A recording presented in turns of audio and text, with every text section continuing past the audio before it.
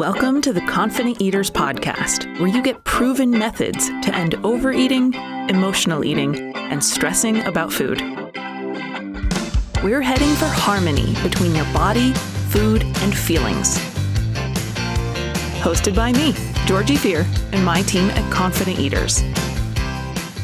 Thank you, everybody, for joining me. I am Georgie Fear. I have with me today Shannon and Ariel from the Confident Eaters team, and we decided that we wanted to talk about intermittent fasting. Now, to be honest, Shannon decided she wanted to talk about intermittent fasting, and my first thought was, oh God, no, I really don't want to talk about that.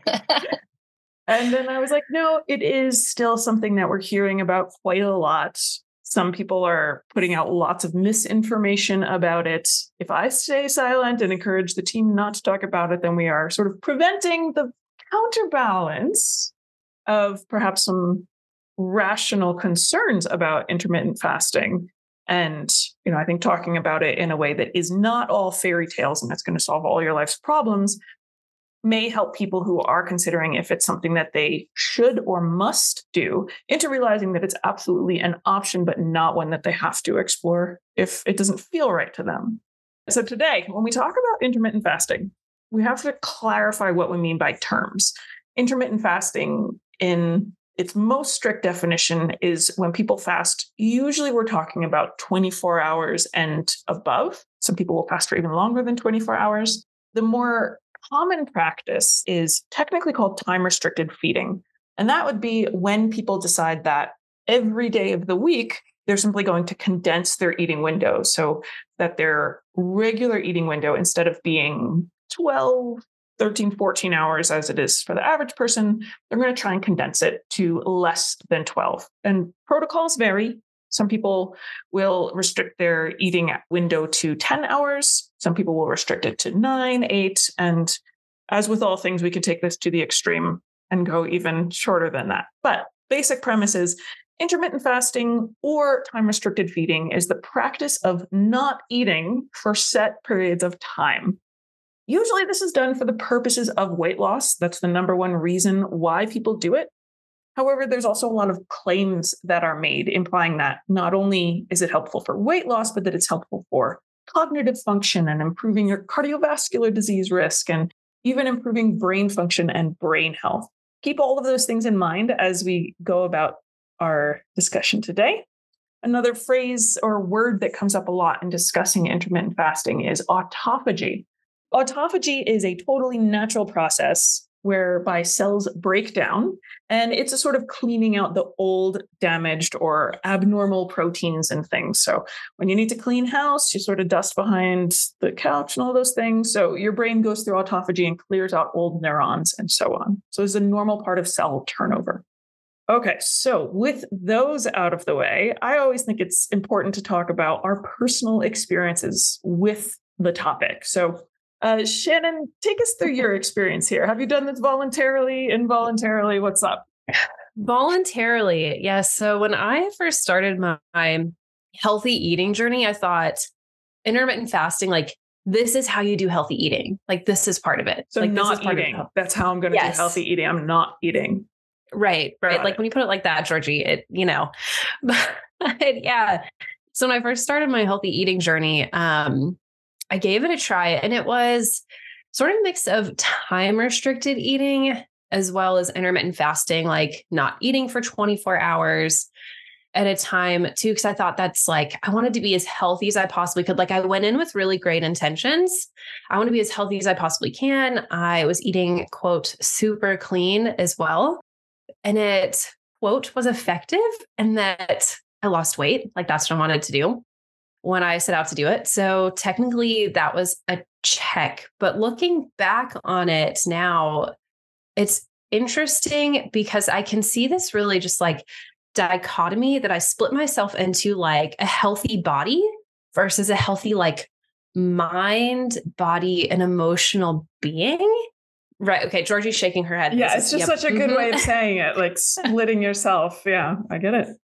Yeah. And I really split that, and I cut off a lot of how I was feeling around things and just toughing it out because I thought this is what I needed to do to be healthy. And it ended up being borderline maybe orthorexic, which for those of you that are not familiar with that term is a type of disordered eating where maybe you delay social events or don't go to social events because you're so concerned with like, quote, clean eating. And that's where I was at. I would be like, well, I can't go do this because this isn't in my time window. This isn't in my feeding window. Right. So I wouldn't like say yes to that. Or that was a time where I also would not go eat out with friends because of what was available on the menu.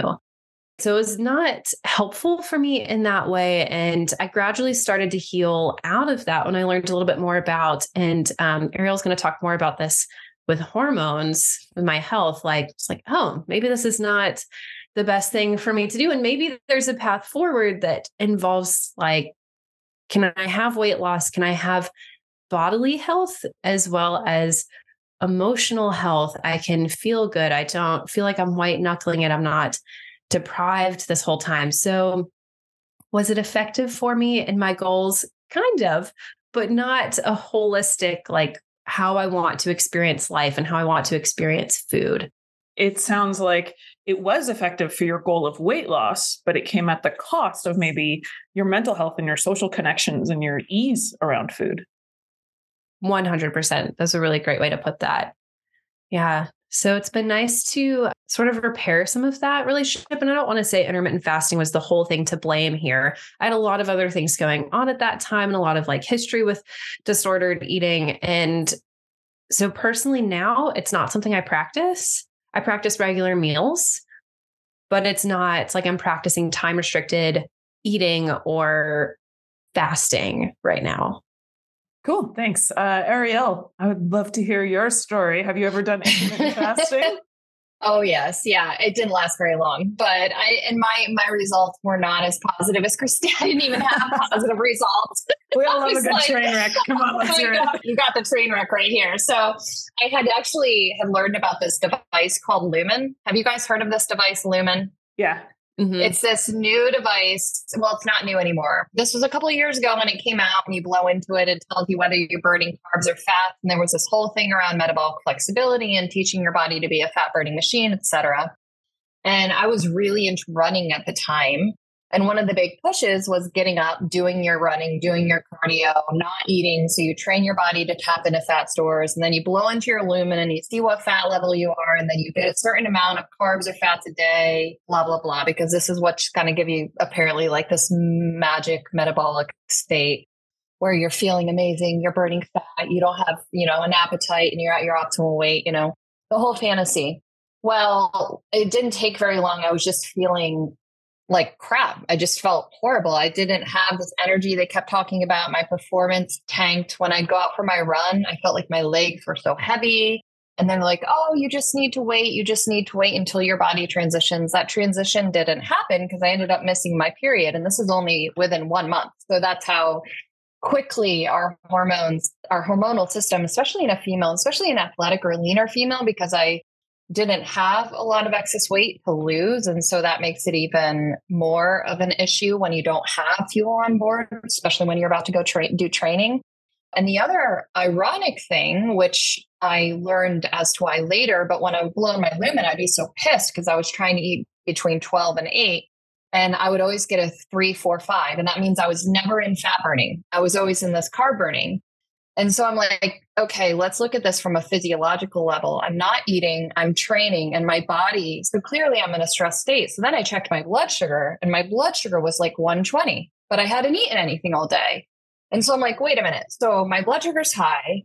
I'm in this like catabolic mode because I haven't eaten all day. I've done this training. I'm not hitting this supposed metabolic magical space where I'm in this zone where I'm burning fat and feeling great and not hungry. And I was actually having the opposite impact, clearly. So I missed my period, and the other things that happened were I started to not sleep well. And I just started to find myself thinking about food. Like it was like I was counting down the time to when I could finally start eating. And then it was almost like I didn't have control when I finally got the opportunity, because it was like, oh, okay, I only have this time period to eat now. So I've got to get in what I need to eat. And it just made me much more food focused. And then when I started to look deeper into the research, I found all this research on for females specifically, something called within day energy balance is very important. And that means that when our brain perceives a calorie deficit larger than about 300 throughout a 24-hour period, it turns on all these metabolic signaling processes to slow down metabolism and basically put your body in low power mode, because our bodies are like, what? There's no fuel coming in. I'm going to shut everything down.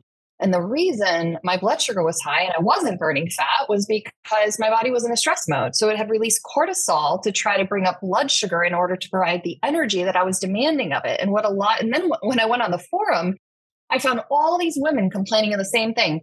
I don't understand. The longer I fast, the higher my number goes. And they're like, why am I not losing weight? And all these medical, issues going on and all these side effects. And they keep getting told they're not doing it right. And it's infuriating to watch people running themselves into the ground because of these, quote, experts who don't even know what they're talking about, because they have alternative motives or they're selling something. And then you end up doing a lot of harm. And so and then on top of that, carbohydrate availability is also directly related to estrogen production. So basically, if you have your estrogen and cortisol are inverse based on carbohydrate availability. So if you're not consuming enough carbohydrate throughout the day, you're not going to be having normal, healthy hormonal function, because again, it's telling the body stress survival mode, shut things down, storage. We don't have the energy to burn, so to speak. So that was my experience. It didn't last very long. It was really negative, and I think in some ways it was really a good thing I did, and I'm glad I experimented on myself, because I learned a lot about our physiology and our metabolism that I would not. It's not like we learned this in RD school or something. Wasn't exactly taught for my internship, but yeah. So that was my experience with intermittent fasting. You guys probably learned about RQ, respiratory quotient. Yes. So So your respiratory quotient would be lower first thing in the morning. If you're burning more fat, it'd be closer to like a 0.8.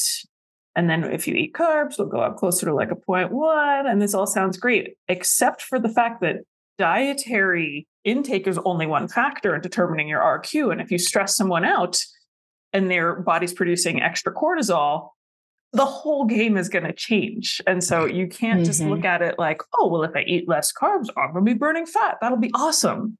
Because what typically happens, or I'll say what often happens, is our body produces high amounts of these stress hormones. And so our body goes into gluconeogenesis and starts creating more carbohydrates, which are released from the liver. So your blood sugar actually goes fairly high. And in addition to that, your body isn't going to be like, oh, yeah, let's sacrifice those fat stores. Instead, it starts breaking down protein. So now you're breaking down your muscle that everybody wants to keep, and you're storing any extra energy that you have in your fat cells. So it's like a reverse body comp in the worst possible way. And as you said, like the sleep problems are a very hallmark of people who are having too low carbohydrate availability, especially when you pair it with exercise. Yeah. And then on that note too, if you're going to train and you don't have the ability to have the power output you need to improve your performance or build lean tissue or stimulate metabolism to create the adaptation you're looking for, then you're spinning your wheels. You're not going to progress. And then the exercise isn't going to give you the physiological nor physique benefits you're looking for, because you're not providing the fuel you need, and you're not creating then that whole cascade of adaptation in a positive direction. Yeah, you can't recover well from exercise either. Even if you can muscle through one decent session in a carb depleted state, you need to be ready to do the next day and the next day and the next day and the next day. And, getting in high amounts of training is typically what makes the best athletes. And so if your diet is holding you back and you're only able to complete a third as much training as you could otherwise, it doesn't take a rocket scientist to see how this is not an ideal performance fueling plan, we shall say. My personal experience, similar to your guys, did not produce the idyllic energy fat burning state. I did this for one day. Count it, one day. The reason I did this for one day is because I used to work for a company and this was something that they promoted for the weight loss clients to do. So since I'm coaching this, I feel like I'm between a rock and a hard place. Like I'm literally delivering a program that is telling these clients to not eat for 24 hours. And here I am like, dude, I want to eat. Like, am I like contractually obligated to do this fast? But I'm also an ethical person. I don't want to ask people and encourage them to do something that I wouldn't do myself, even though I could hide behind the internet and not actually do it. Not how I roll. So I'm like, I'm going to do it. I'm going to not eat. Given the fact that I have a history of anorexia, given that I am still trying to train hard and be an athlete and all the contraindications, in I go. So I decide I'm not eating for this day. I stack up 1,000 things to do. Meetings, emails, creative projects, cleaning the house, doing laundry, just trying to stay entertained because obviously I'm getting hungry. I'm also getting miserable. And as the hours go by, and I'm hungry by 9 or 10 in the morning, I'm fighting it, trying to make it until dinner, which was when I was planning to break my fast. I believe I broke into tears sometime in the early afternoon and was like, why am I doing this? This is horrible. So I do think I pulled it out. I think I got shaky and had my, forehead down on the kitchen table in some quivering mess. I pulled it out and I went to eat dinner and I made some gigantic meal and ate all of it. And then was still like not satisfied, even though my stomach was quite bloated. It was the worst night because I had come off this 24 hours of anxiety and misery. And then when I could eat, it was like the food wouldn't even register in a comfortable way. So I ended up massively bloated. And then I got the worst diarrhea that anyone has ever had because my poor system was in shock from all of this lack of food and then overabundance of food. And I have never even been tempted to try fasting again. It was horrible. Georgie, you know what they're going to tell you. These IFers are going to say, you were just not fat adapted, Georgie. You're just not fat adapted. Yeah, I know. I'm sorry. I just can't. They can say that to your six pack, Georgie. I mean, seriously, I know. I'm doing okay athletic. It's not the only way. And I was so much more miserable and had so much less energy doing all these restrictive things. So I'd be like, oh no, I don't want to take a gel, even though I'm going to do a 20-mile run because I'm trying to lose weight. When we talk about intermittent fasting, I almost see it as the pinnacle of the side of nutrition that I just wish didn't exist, which is like the contest in how little I can eat and how many food groups I can eliminate.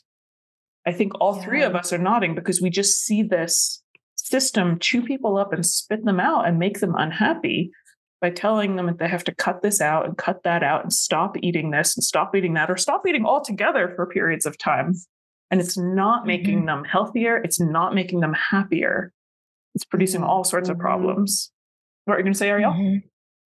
Well, I was going to say, it's just like listening to your story, thinking about my story, thinking about Shannon. It's just like this whole, if you look at where we are as coaches and how we've shifted our relationship with ourselves and how we work with our clients, this whole industry really outside of the way we approach working with people, I think it basically encourages struggle. It encourages struggle. It encourages like this discipline from a negative aspect, not from a positive aspect.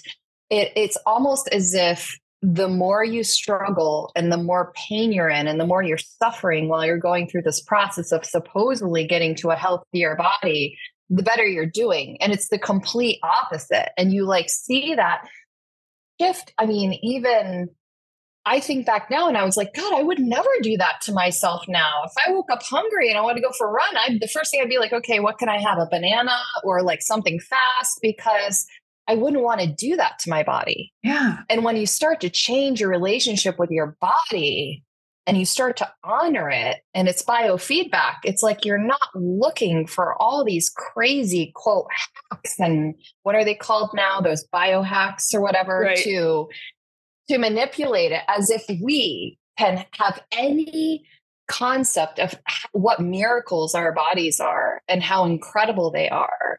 And I think it's just so funny how, I mean, we know this, and this is what I learned from you, Georgie. It's like coaching clients just to start listening to hunger is a challenge. But people don't even want to do that. They just want to jump to eating 8 hours a day. Yeah, totally. We're eating out of hunger. Let's just start fasting.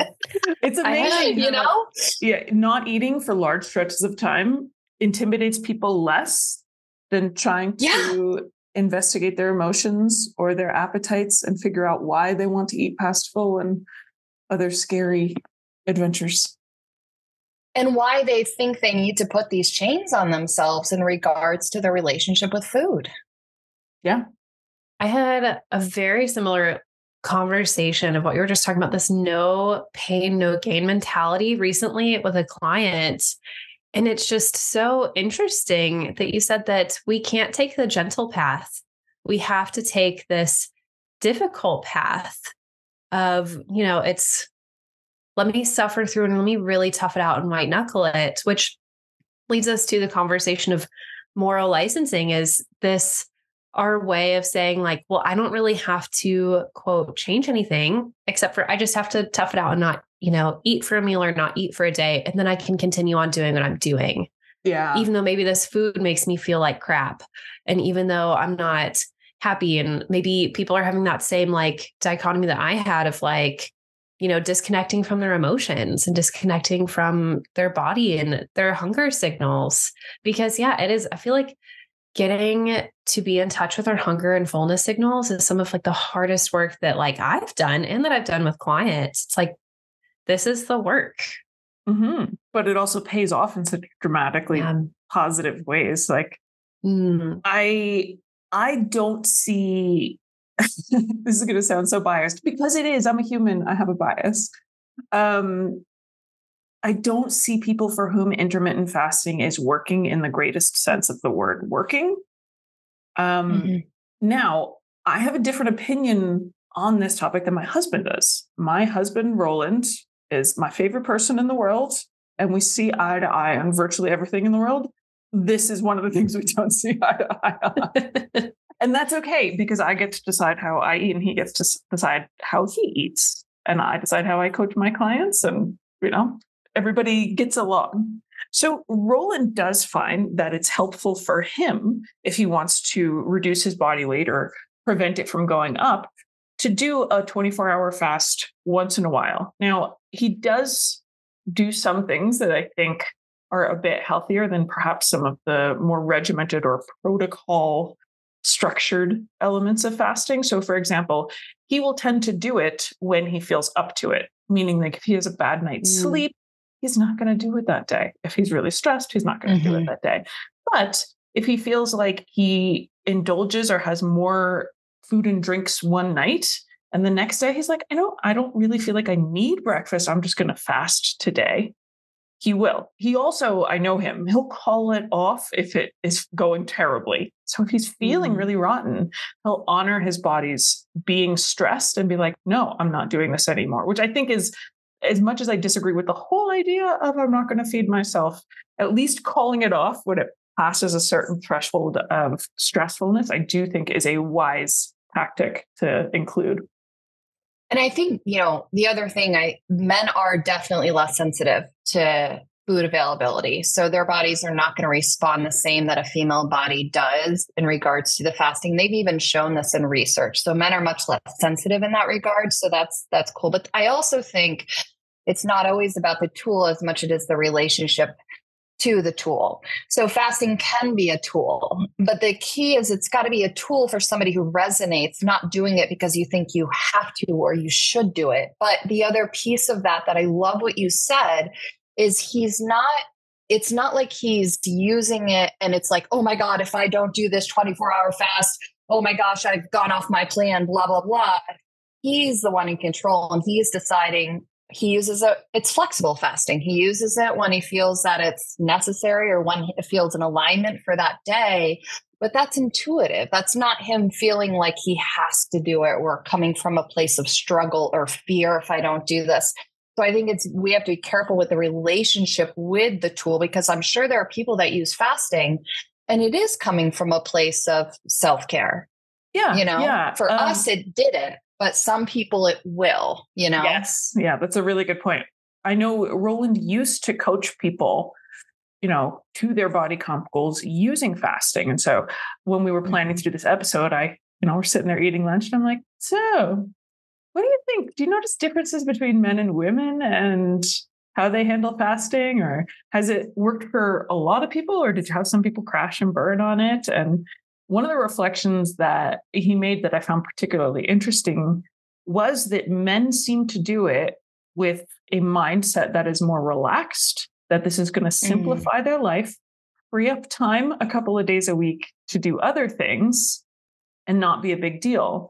Whereas women tend to go about it like, oh God, this is going to be horrible. And they're steeling themselves against this anticipated suffering, almost like it's a punishment or a thing that they have to put up and bear for the cost of losing weight. So immediately, if you set something up as, I'm going to suffer through this, it's going to be a much less pleasant experience than if you set it up as, something you're going to try out or choose to see if it improves your life or not. Shannon, anything else about the differences between men and women? I think you told me you had some interesting research on this. Yeah, it is interesting. So men, as we know, operate on this 24-hour rhythm, whereas women in our reproductive years anyways, we operate on more of a 28-ish, give or take a few days cycle. And it was really interesting to hear, Ariel, that you mentioned even when you tried fasting, that your period went away. Like for anyone listening, like that should be a red flag. If your period disappears, like go to your doctor. Yeah. That is a really big deal. Women with our ebb and flow of hormones, our body responds different to fasting than men, because as you guys have already mentioned, like we've got estrogen dominant times, we have progesterone dominant times, and the way that those hormones respond to things like insulin levels and cortisol is going to depend on fasting, because we know fasting is going to increase our cortisol over time. And there's some research, and that we can pop these in the show notes, some articles if people want to look at them, about how our cortisol increases with fasting. And when cortisol goes high, research shows us that progesterone goes low. So they have an opposite inverse relationship. So if we're thinking about that in terms of our progesterone spikes on, well, depending on how people count it, it's like the second half of a cycle. So more in the like luteal phase and like post-ovulation. Yes, post-ovulation. Okay. Perfect. So into the luteal phase, progesterone is more dominant. So like if someone is trying to fast during that time and progesterone is supposed to be high, and now we're spiking cortisol with that, your progesterone is actually going to respond by dipping back down, which could lead to a delayed period or fertility issues. Like it's just throwing off that whole cycle with it. So it's, for women thinking about fasting, it is more complex because our hormones are not the same day to day. We're changing, whereas men don't have to worry about their estrogen and progesterone levels. They just get to rock and roll on that 24-hour cycle. And, so that could be part of the difference of why men have an easier time with it. Like Georgia, you mentioned that Roland can deal with it. My husband, it's one of the only ways he's been able to lose weight has been intermittent fasting. Well, more time restricted feeding, intermittent fasting. So it's just interesting to see the differences that we have there. Yeah, it really, really is. And I know all of us, as much as we personally have had negative experiences with fasting and perhaps have seen it have negative fallout for our clients, I also know that you two would back me up in saying that if this is working for somebody, nobody should be, able to talk you off of something that is truly making you feel good.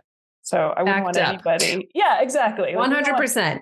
We don't want anybody to feel judged or shamed because this is something that they have found helpful. I think we're speaking to people that are like, wait, but I became a raging, cranky, sleep-deprived, non-cycling mess. What's wrong with me? Did I not do the intermittent fasting right?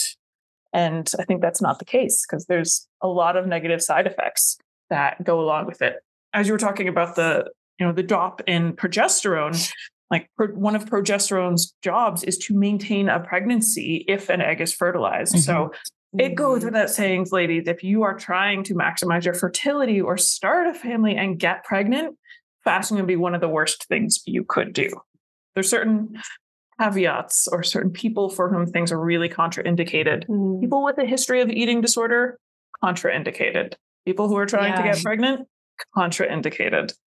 How about active females? Active females, yes, contraindicated. Yes, and I'm tempted to say active people of any gender, because you just need a fair amount of energy and you need enough carbohydrates. And I think women may pay a more severe and obvious penalty trying to perform and recover from exercise without enough energy is going to be a problem, regardless of who you are.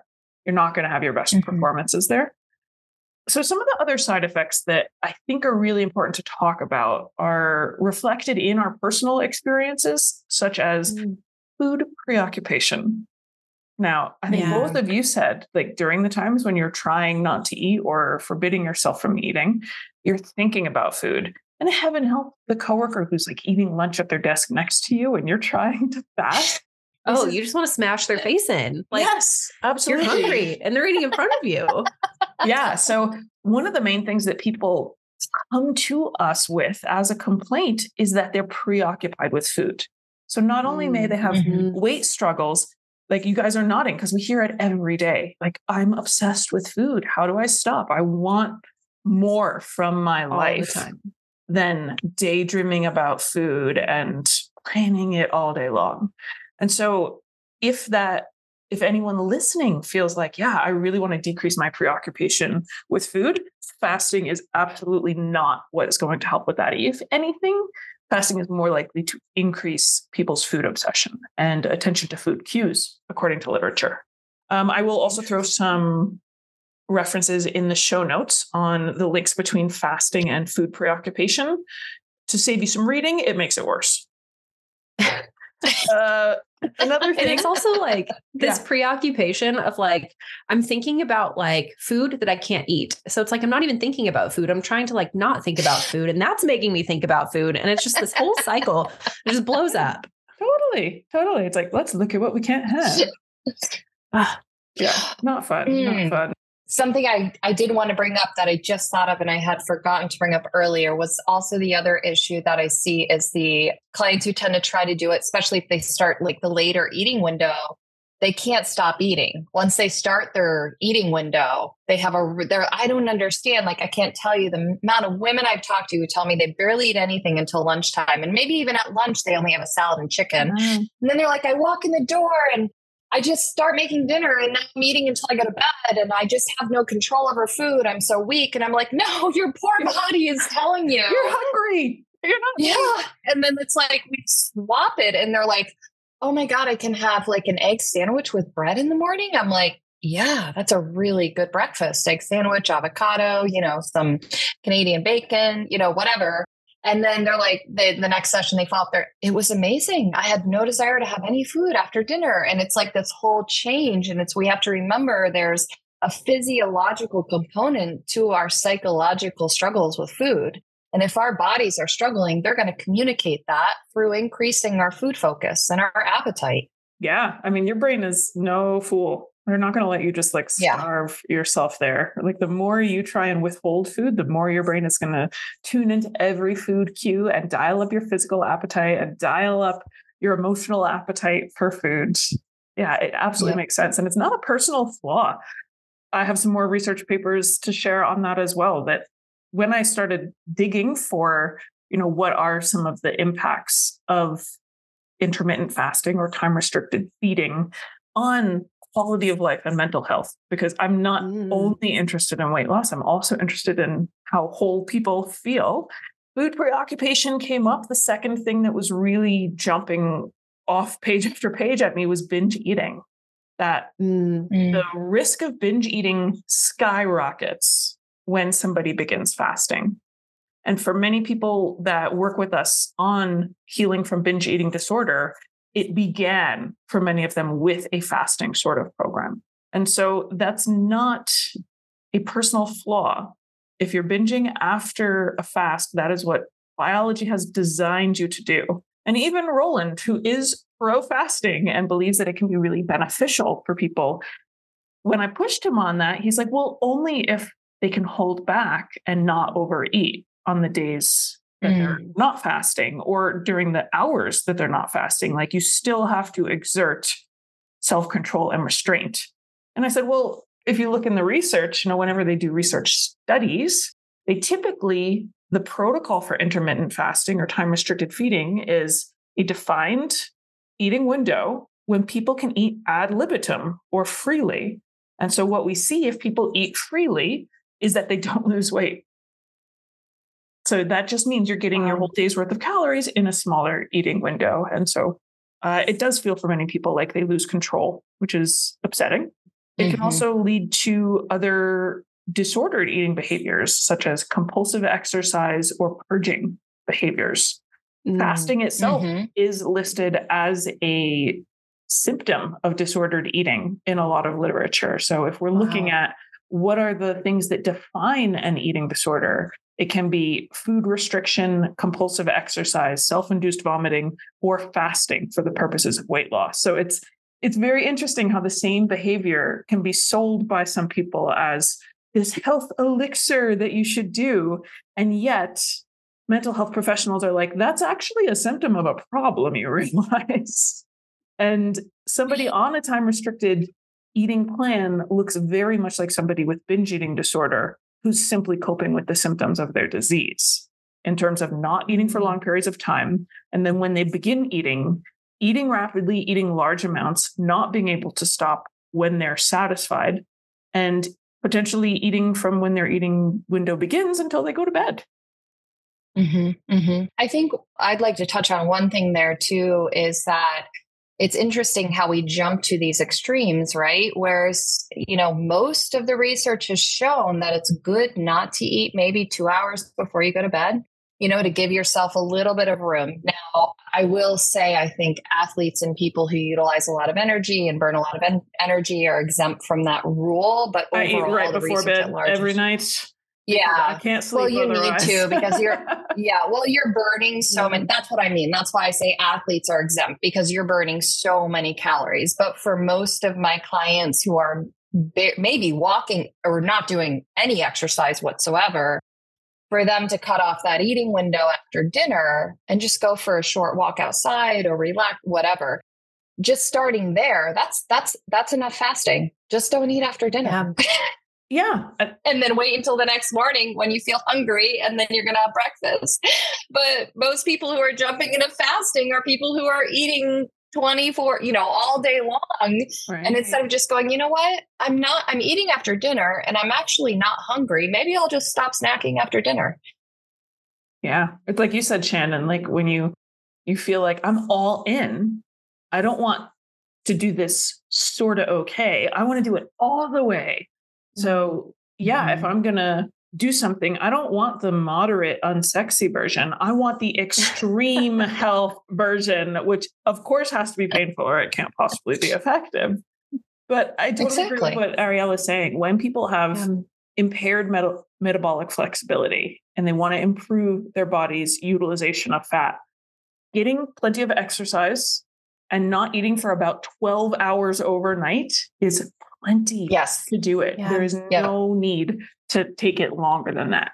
But as we know, some people extend fast for 2, 3 days, even 5 days. What do you guys think when we talk about multi-day fasts?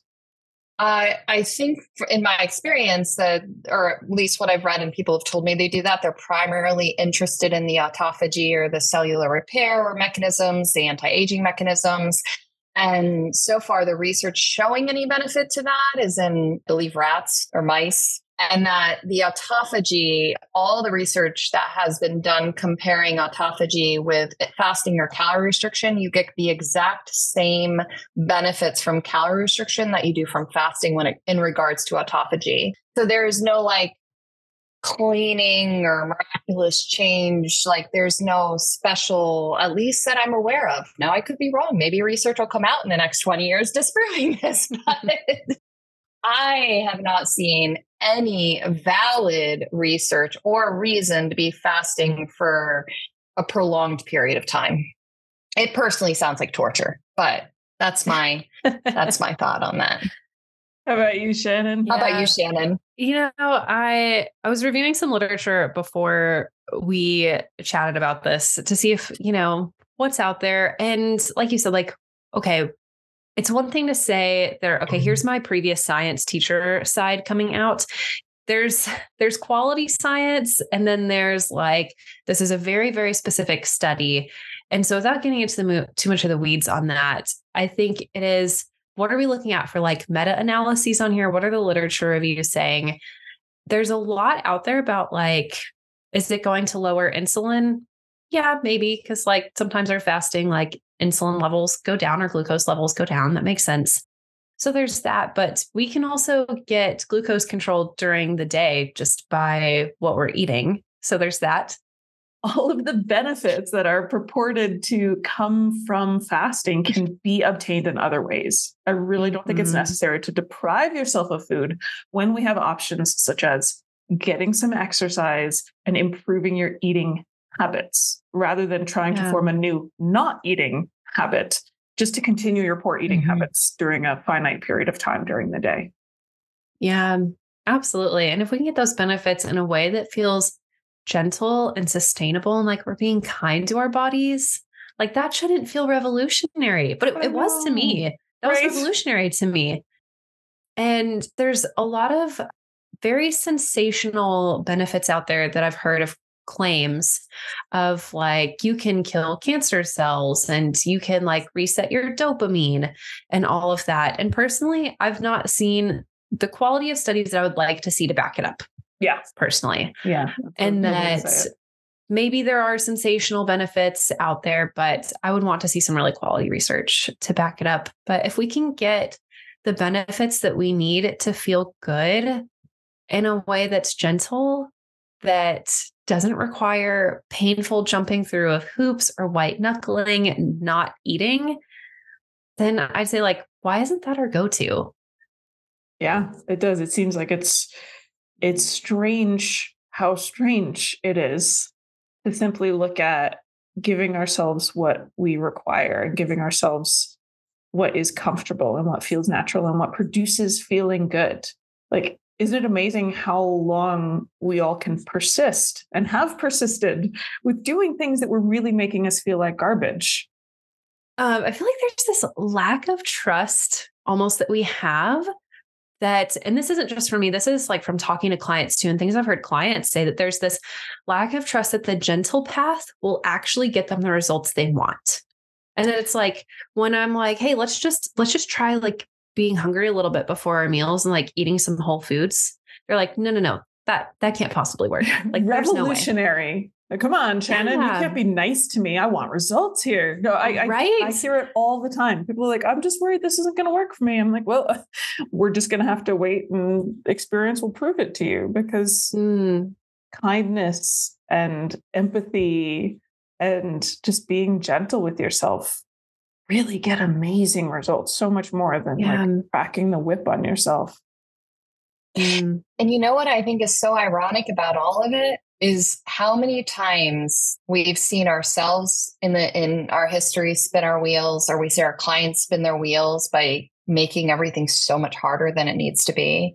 Going back to what you said, Shannon, about the trust factor, that just triggered something in me, because I think that's one of the foundational pieces. People don't trust themselves with food. They don't trust themselves that they can even figure out. I mean, the amount of clients that ask me, what do I eat? I don't know what to eat. We're grown adults. Yeah. And the first thing is, what do I eat? Because I honestly think that a big piece of this is this industry has created these such extreme and complicated approaches. It's like that saying, diet culture complicates nutrition to sell you something to uncomplicate nutrition.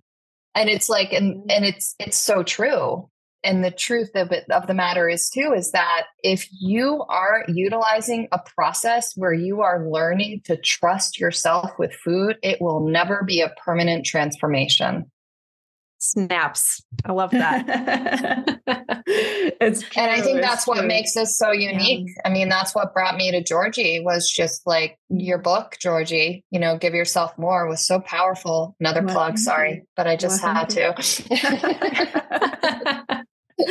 But yeah, I mean, I think it was revolutionary for me too, to realize that treating other people and treating myself with gentleness and care instead of like more discipline and more discipline and more discipline actually just led to thriving. So that's why we're all spreading the word. Some of the important stuff that's come up in this episode, we talked about our personal experiences and how they really do exemplify the experiences of many, many people, in particular women, because the three of us do happen to be women.